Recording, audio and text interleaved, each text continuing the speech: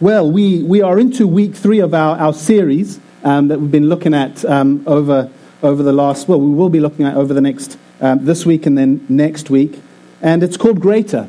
And for those of you that have been here, you've maybe got a little flavor of it. But for those of you that haven't been here, I believe there's real value in just recapping and understanding a little bit where we've come from. You see, for us at church, at Arena, aspiration is something that we value greatly. And you may say, well, what exactly is aspiration? Well, the dictionary definition is a hope of achieving something. A hope of achieving something. It's something that we at Arena believe in. We believe that God has something greater for us. We believe that through Him we can achieve amazing things. Amen? Are you with me? You see, we've had the word great probably bandied around a lot recently. You know, make Britain great again. And if you're into American politics, we've heard about putting great back into Britain. I've got that the wrong way around. It's putting great back into Britain. I'm getting America and the US and Britain confused here. And obviously in America, we've heard make America great again through Donald Trump. And so it's bandied around, but you know, it's more than just a slogan.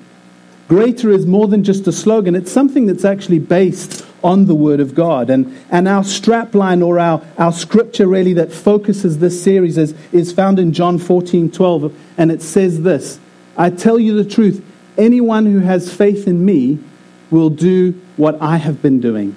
He will do even greater things than these because I'm going to the Father.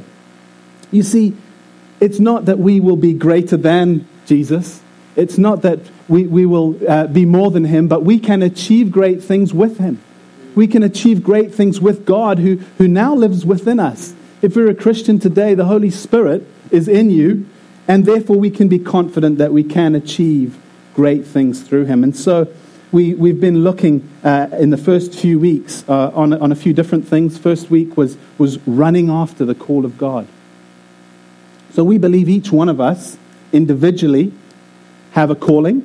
Do we agree? Yeah. Each of us have a calling. God has placed a purpose in our lives. And therefore, it's important that we run after the call of God, that we say, yes, God, I'm ready to follow. Sometimes that's giving things up, and sometimes it's moving into new things for God. So we talked about that in week 1. And then last week, Christian shared fantastically just about the importance of starting small. Because we can drum it up and we can say we're going to achieve greater things for God. But the reality is we need to start somewhere. And often that's in a small place, isn't it? And we looked at the account of the widow who just had a little bit of oil to start with. And Elisha actually said to her, what do you have in your house? She said, I've only got a little oil. He said, that's good enough. We can start there. Even if you've only got a little, that's enough to start. And so it was really inspiring last week. But there's another aspect of this that we want to look at this week. Because, yes, we can be excited. Yes, we believe we can achieve greater things. But so often in life, there's hardship too. There's hardship, there's hurt, there's loss, and so much more. In fact, you may be sitting out there and saying, Stephen, my experience contradicts everything you've been saying so far. God wants us to live a greater life, but my experience is different from that.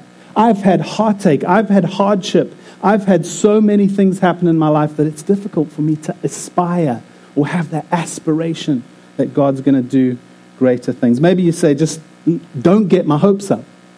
I don't want to get my hopes up. I'm just comfortable where I am.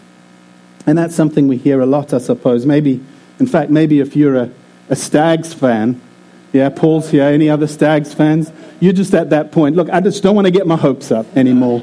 Every time I get my hopes up and it's a promotion push, it looks like it's happening and then it's just shattered like it was yesterday. I'm sorry about that. Just don't get my hopes up. I just don't want to be let down again. But the reality is that the path to greater things for God, it's really the path of least resistance. It's really a path that doesn't have some type of resistance. In fact, could I say this, that if it's too easy, it's probably a con. If you hear preachers preaching that The life of a Christian, the life to greater, is so easy that nothing's going to come against you. It's a con. Have you ever clicked on the internet? It appears on my phone sometimes when I'm on the internet on my phone, and it's these things, these adverts, and they come up, and it's like John in Mansfield. He's earning £10,000 a month, working 2 hours a day from home on his computer. You know, if it's too easy, it's probably a con. Don't click, please. The reality is that we are going to have things happening in our lives that come up against us, that things are difficult. We're not immune as Christians to hardship, struggles, and even failure. Even when we're following the path that God has for us, sometimes we're walking and our faith is increasing, but our circumstances are getting more difficult as we go. You see, suffering, trouble, hardship, whatever you want to call it, it's not a detour on the road to greater.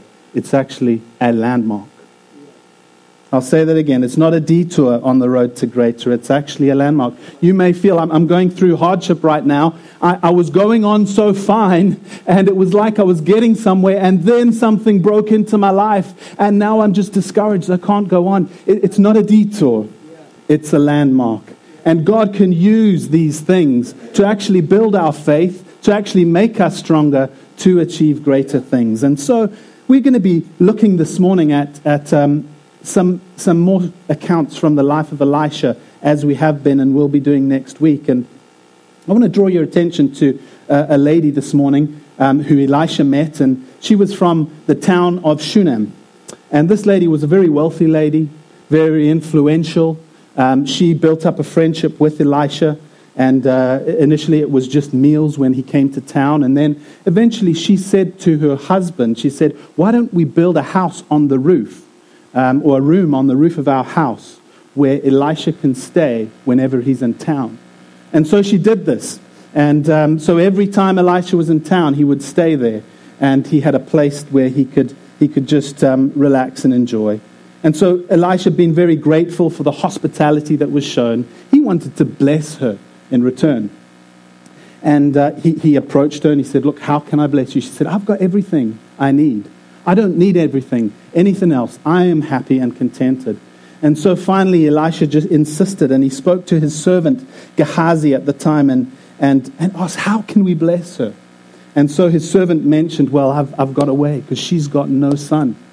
She's longed for a son. She has no son, and her husband is old. And so Elisha called her, and we'll pick up the story in 2 Kings chapter 4, and we read in verse 15. And it says this, then Elisha said, call her. So he called her, and she stood in the doorway. About this time next year, Elisha said, you will hold a son in your arms. No, my lord, she objected. Please, man of God, don't mislead your servants. But the woman became pregnant, and the next year, about that same time, she gave birth to a son, just as Elisha had told her. She had everything, but she didn't have a son. Her response tells a story, doesn't it? Don't mislead me. As if she had been let down many times, as if it was a desire that God had placed in her heart, but it had just been frustrated for so long. Much suffering, much disappointment and pain. But often, in a similar way, our response can be the same, can't it? When God comes to us and says, I have greater things for you. When God comes to us as a church, but also as individuals, and says, I've got greater things, and you said, just don't mislead me, Lord. Don't even go there, God. I've been let down too many times. I'm too raw, God. I don't believe that there is greater things for me. Just me, Stephen. And so often our response can be the same. Don't even give me hope, only for it to be dashed again. But God did give her a son, and she could finally hold her head up high and have this son who was such a pride and joy to her. And we read on later that one day when he was older, he went out with his father to the fields. And as he was out in the fields with his father, he complained that his head was hurting. And so his father sent one of his servants, carried him back to his mum. And it says this, it says, his mum held her on her lap, held him on her lap, until about noontime when he died. Dreams, hope shattered. Again, what a tragic story. I mean, as a parent, I imagine the anguish of this woman when has her son died in her arms. You see, death is part of life, but not this way, not a child before the mother. It's a tragic story. It's heartache. But we can learn from her response. In fact, we should learn from her response. And despite the fact that she had these doubts, despite that she just didn't want to get her hopes up, this woman of Shunem actually is a wonderful example to us that we can learn from. And her response was strange. Basically, she took up the boy. There was no mourning. There was no crying at the time. In fact, in the tradition, they would usually bury the body within 24 hours in the Hebrew tradition. But she didn't do that. She just took the body and she placed it up on Elisha's bed, because he wasn't there. And she asked her husband to send a servant and said, we're going to find Elisha. In fact, she didn't even tell her husband what had happened. When he asked, why are you going to see Elisha? She said, everything's fine. And so she approached Elisha. He saw her coming and he sent his servant Gehazi out and to inquire what was the problem, what's going on. And again, she said, no, everything's fine. Didn't tell anything to Gehazi. But then we pick it up in verse 27 when she arrived at Elisha. And listen what happened. She said this, when she reached the man of God at the mountain, she took hold of his feet. Gehazi came over to push her away, but the man of God said, leave her alone. She's in bitter distress, but the Lord has hidden it from me and has not told me why.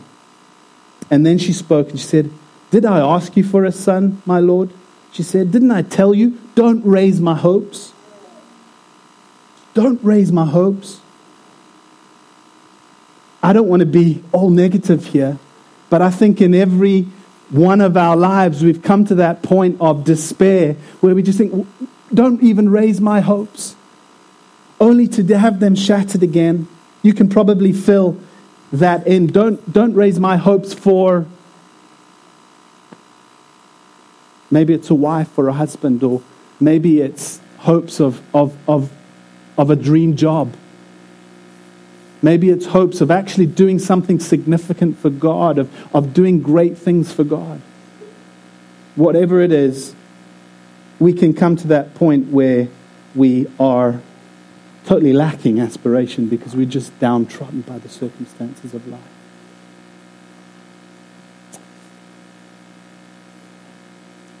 You all okay? I'm going somewhere with this, I promise. You see, if we're linked into God, there are things placed in our heart. There's aspirations placed in our heart that He wants to use. Christian said it last week, can I just say, there's aspirations which are selfish aspirations, which are not really linked into God. And then there's aspirations of what God has gifted us and purposed us to do. And despite the discouragements of life, we need to continue to have the aspirations of everything that He's placed in our lives. How do we do that? How do we do that in the midst of despair? Well, despite her complaints, the Shunammite woman did some amazing things. And the first thing that I want to focus in on today is that she sought God. The first thing we need to do is to seek God. What is her response? Well, she seeks God and not man. I love the fact that she didn't even tell her husband, did she? Aren't husbands meant to be like the best listeners in times of trouble? Yeah, amen? Amen, ladies? No? I'm sure Eleni, no. She doesn't even tell her husband. When Gehazi asked her, she doesn't even tell Gehazi, but she goes straight to Elisha. Can I just clarify? Elisha is really the representative of God in this situation. It's Old Testament. Now we can go directly to God. In those days, they went through a priest or they went through a prophet. So in her seeking out Elisha, it's not seeking out Elisha, it's seeking out the God behind Elisha. And so today, we don't have to seek out our pastor or a prophet or whoever's it. We can go directly to God and we can seek Him. But she was seeking God. She had faith in God. She knew where her source of help was. Where do we turn in our times of trouble? that'll probably show where our faith is. Where do we turn in our times of trouble? I love the fact that she was so open and honest with Elisha, pouring out her heart as we should be encouraged to pour out to God. Even in the hard times, we can be honest with God. But we come to God for our comfort, not to man. And she persists, and if we read later on in the story, Elisha sends Gehazi ahead to put his staff on the boy to see if he'll come alive with just the staff. And she says this, she says, "No, Elisha, I'm not going with him. I'm not going unless you go with me." And it's really a type of Christ where when we're going through hard times, we have to say, "God, I'm not going if it's not with your presence." Because it's the presence of God. It's seeking God that is going to make the difference in our hard times. It sounds easy. But oftentimes, when we're going through the hard times is when we turn our back on God.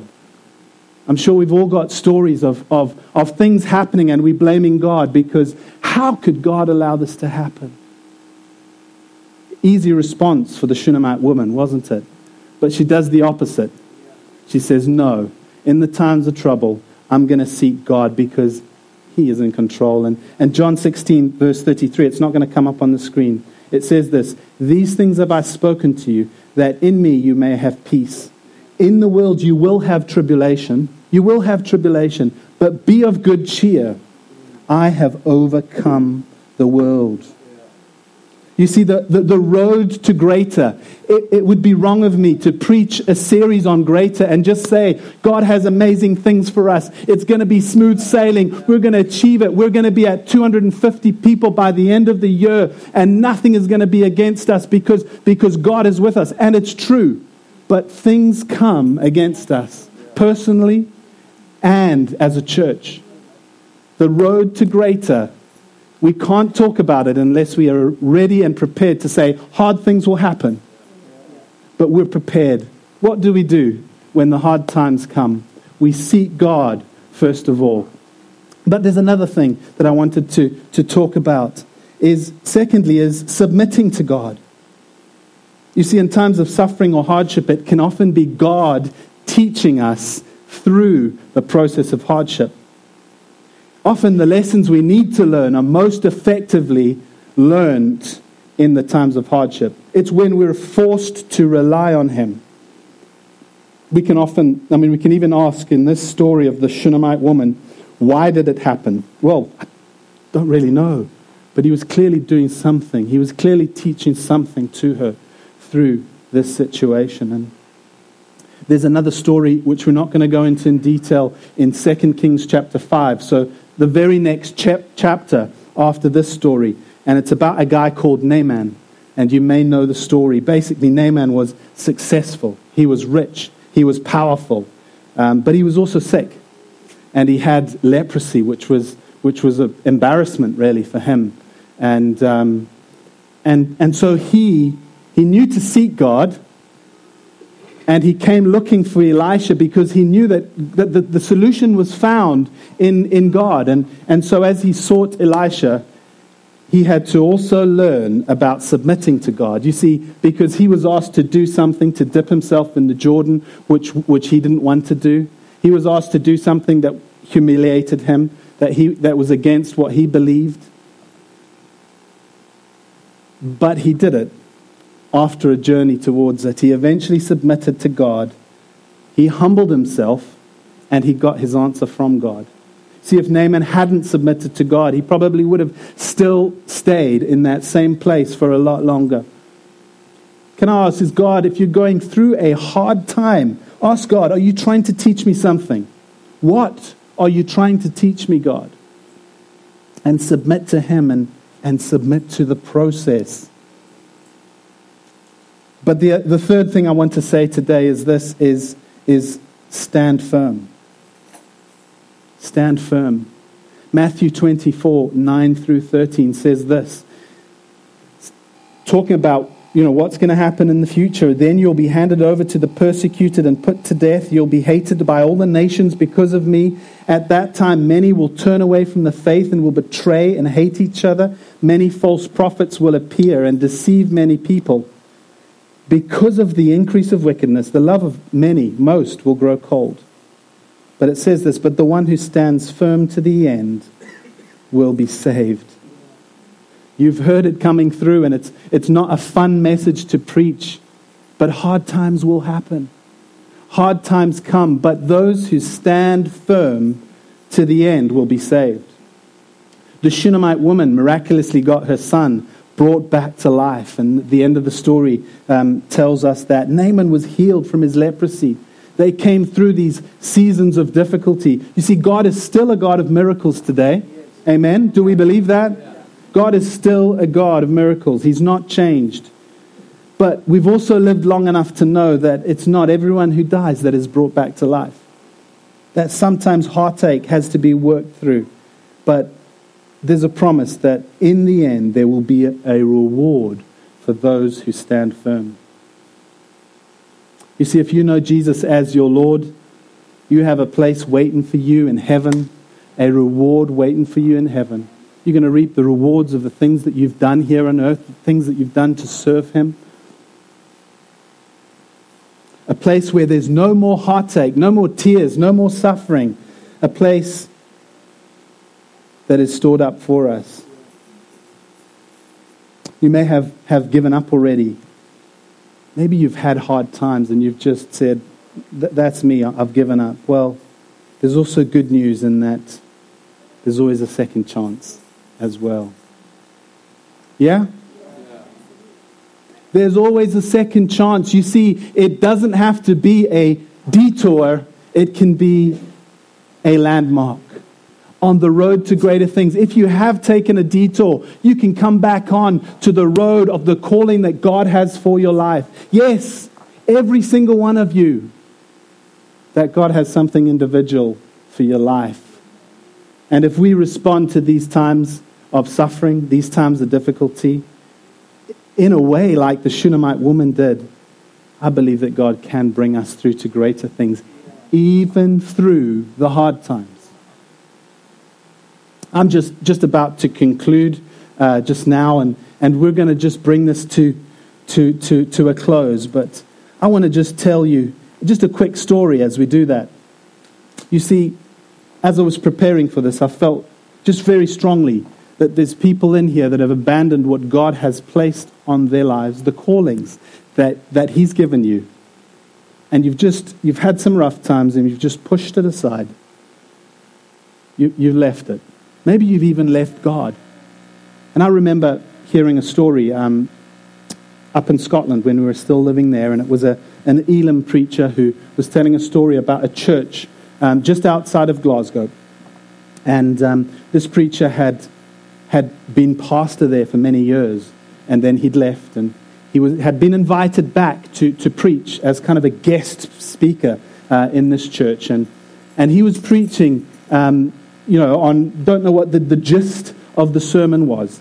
But the important thing is he said this, where did you leave God? Because where you left Him is where you'll find Him. And he said, as he said that, there was a man who he recognized from the time he was pastor who got up and left the building. And he was a bit, did I say something, as you do when you see somebody leaving? Oof, what did I say?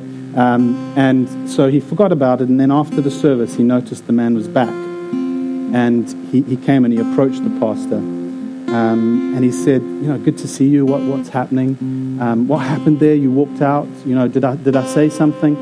And he said, yes, you said that. You said, where you left God, you'll find Him. He says, you don't know my story, but shortly after you left as pastor, I was going to school, to pick up my son from school.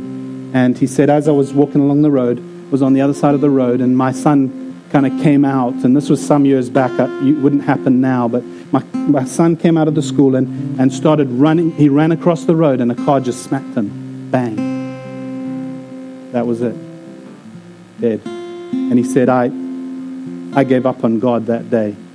I left Him. He said, I've not been into this church since then. I've not been to any church since then, but I heard you were speaking, and I decided to come back. And he said, when you said those words, where you left God, you'll find him. He said, I walked out the back of that church. I walked to that school pavement.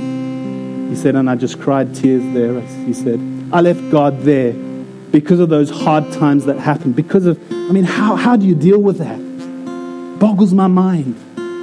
But he said, you know what? I went to that place and I said, God, I left you here, but I want you back again, God.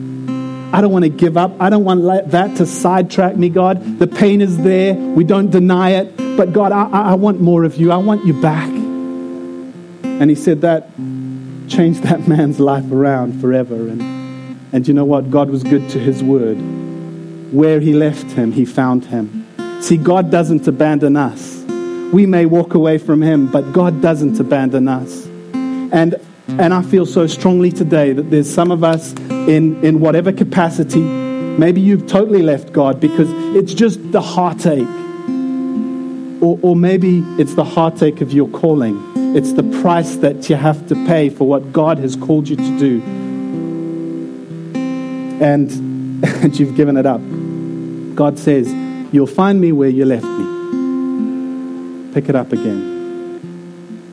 God's not forgotten about you. You see, hard times can derail us, or hard times can make us stronger, can make us more determined. We can learn through them that these can be landmarks on the road to greater things for God.